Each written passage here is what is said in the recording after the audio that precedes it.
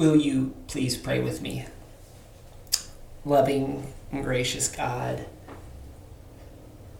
we give thanks for the way that you are present in our lives and present in the world. And we pray that through that presence, through that Spirit, we may hear your word for us today. Amen. Isaiah 6, 1 through 8. In the year of King Uzziah's death, I saw the Lord sitting on a high and exalted throne, the edges of his robe filling the temple.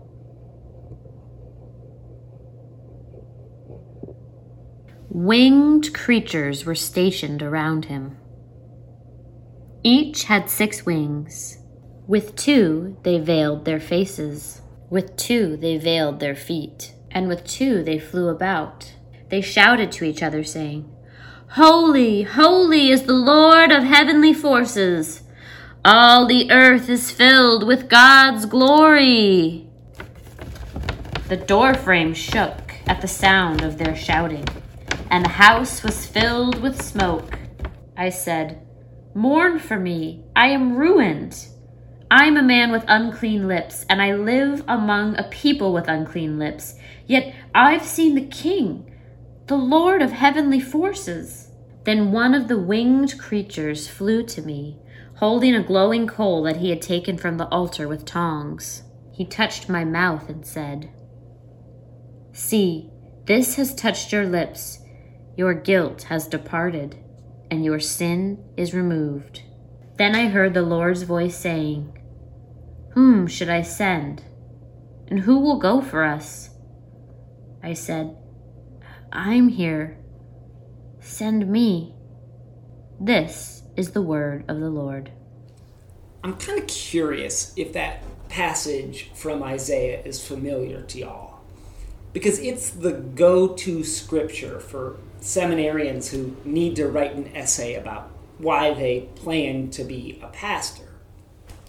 This scripture is perfect because it's one of the call narratives, or the Bible studies where someone signs up for a life of ministry. But in this call narrative, the prophet Isaiah has imposter syndrome. He knows he's no one special. He thinks he's not worthy.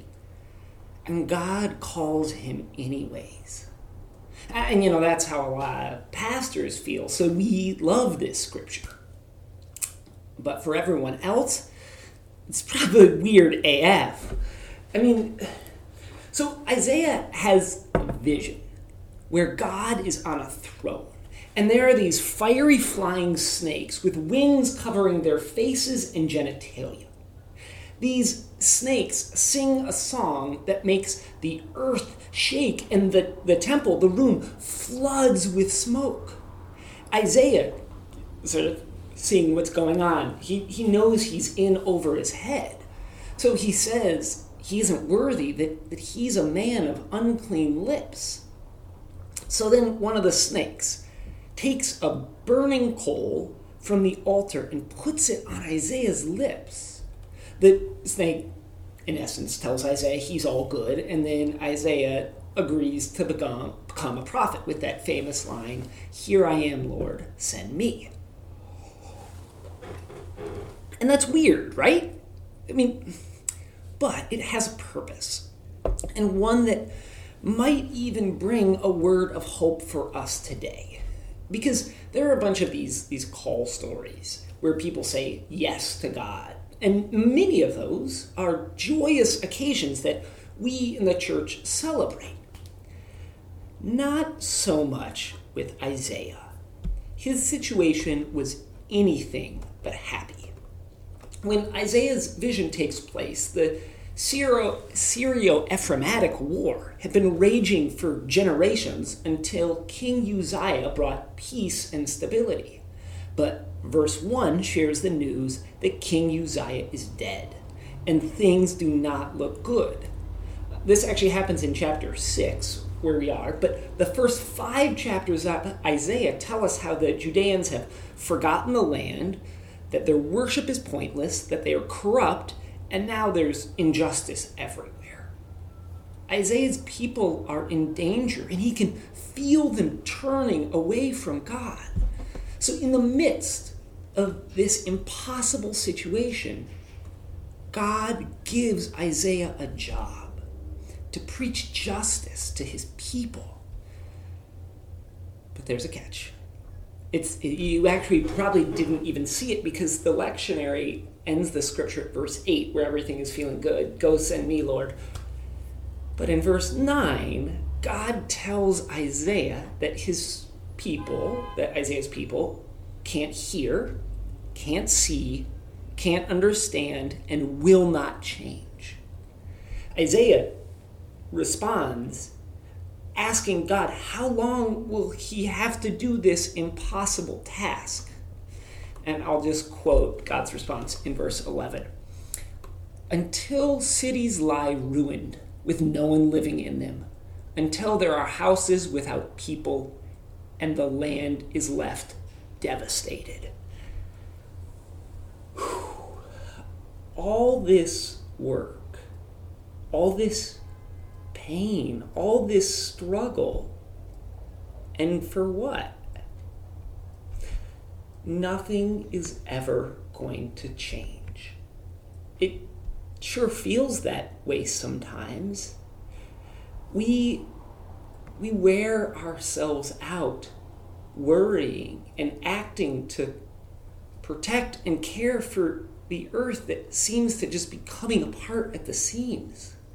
I mean, we labor for justice. We shout ourselves hoarse at protests. We go to trainings to confront our own racism. We give our time and money to bring healing to this broken world. And so often we're left with the sinking feeling that it's just not making a difference, or at least not enough of one. I mean, obviously George Floyd is on a lot of our minds right now, and it's been a year since the death of George Floyd, and while the officers who killed him were held accountable, 1,000 people have been killed by police since his death. And yesterday I read the Attorney General's court filing of the charges brought against the officers who killed Manny Ellis here in Pierce County. And I don't know, I mean, just reading the details of his death, it was just so devastating and discouraging that we're still here. Which is all to say that I can relate to what Isaiah is feeling, that it's so hard and it's not going to get better. I can relate to Isaiah even in spite of the lack of snakes, wings, and visions. So when we are feeling like Isaiah felt, this is a scripture that brings us a word of hope. Because Isaiah acts the way we often act. He tries to make sense of his trauma by blaming himself. He tells God, I mean, this is a person who's had a vision, who's in the presence of God. I get into this, I sort of skipped it, but like a ton of the symbolism is that Isaiah is actually in the physical presence of God. That's the smoke and the fire, the theophany. And yet he tries to make sense of his trauma by blaming himself. He tells God, I'm a man with unclean lips, and I live in a people with unclean lips. But the divine response is not one of condemnation. God doesn't say, well, you are pretty terrible, but I'll forgive you this time. The first response is to tell Isaiah that his guilt is removed. Then it says Isaiah's sin is removed. And it stands out to me that God doesn't mention Isaiah's uncleanliness by name, but God does mention Isaiah's guilt as the thing that needs to be removed. It makes me wonder if the sin God removed is the same thing as the guilt God removed. Perhaps the sin wasn't uncleanliness or unworthiness. Perhaps the sin was the guilt. and the self-blame that needed to be removed and taken away, for Isaiah to say yes to God's call to seek justice in the spite of spite of just overwhelming odds. And that would actually fit with the symbolism in this vision, where there's no division between the holy and the unholy, because God's Spirit is everywhere. In Isaiah's vision, God's robe fills the whole temple, which basically symbolizes how God's power fills the whole earth. The temple then fills with smoke, which is the symbol for the physical manifestation of God in the Hebrew Bible, like God's presence. There's no place where God's presence is not. And then we catch it really specifically in the hymn, the song that the angels sing, "Holy, holy, holy. All the earth is filled with God's glory." In this vision, there is no place where God is not. There is no sacred and profane.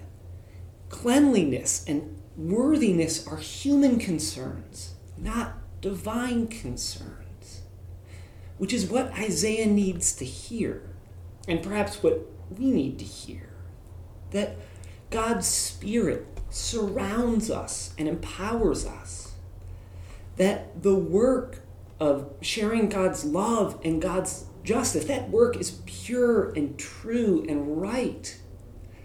And that the reason for the overwhelming resistance isn't actually something that Isaiah is doing wrong.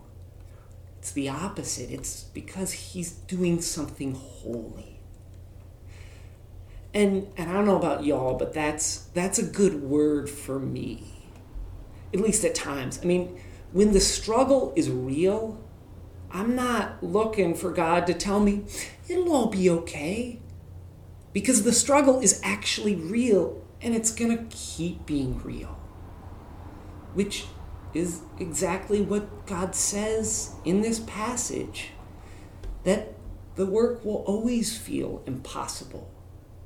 And yet, this is holy work. It's work that Isaiah is called to do because it's work that matters to God and matters to the world. And I think I also appreciate that this call narrative, this call story, comes in a weird, bizarre dream. Because there are lots of call narratives in the Bible that are easy to understand and easy to accept and get excited about. They're stories of people being asked to follow God, and then amazing things happen.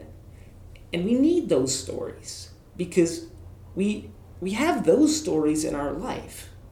But we also have the stories that don't quite make sense. And we have those experiences of being called or inspired that they don't just quite fit the mold. Because sometimes God communicates not through a book or a sermon, but through a vision or a dream that feels so out there that we might be a little bit embarrassed to share it with our friends. I mean, sometimes we're called to a path that involves pain and disappointment. And in those moments, we need this vision to remind us that despite the brokenness and discouragement of life, God's Spirit fills our world, and that we are a part of that world. Despite our feelings of inadequacy and insecurity, we are enough. God sees all of who we are and invites us to reply just like Isaiah did. "Here I am, Lord, send me." Amen.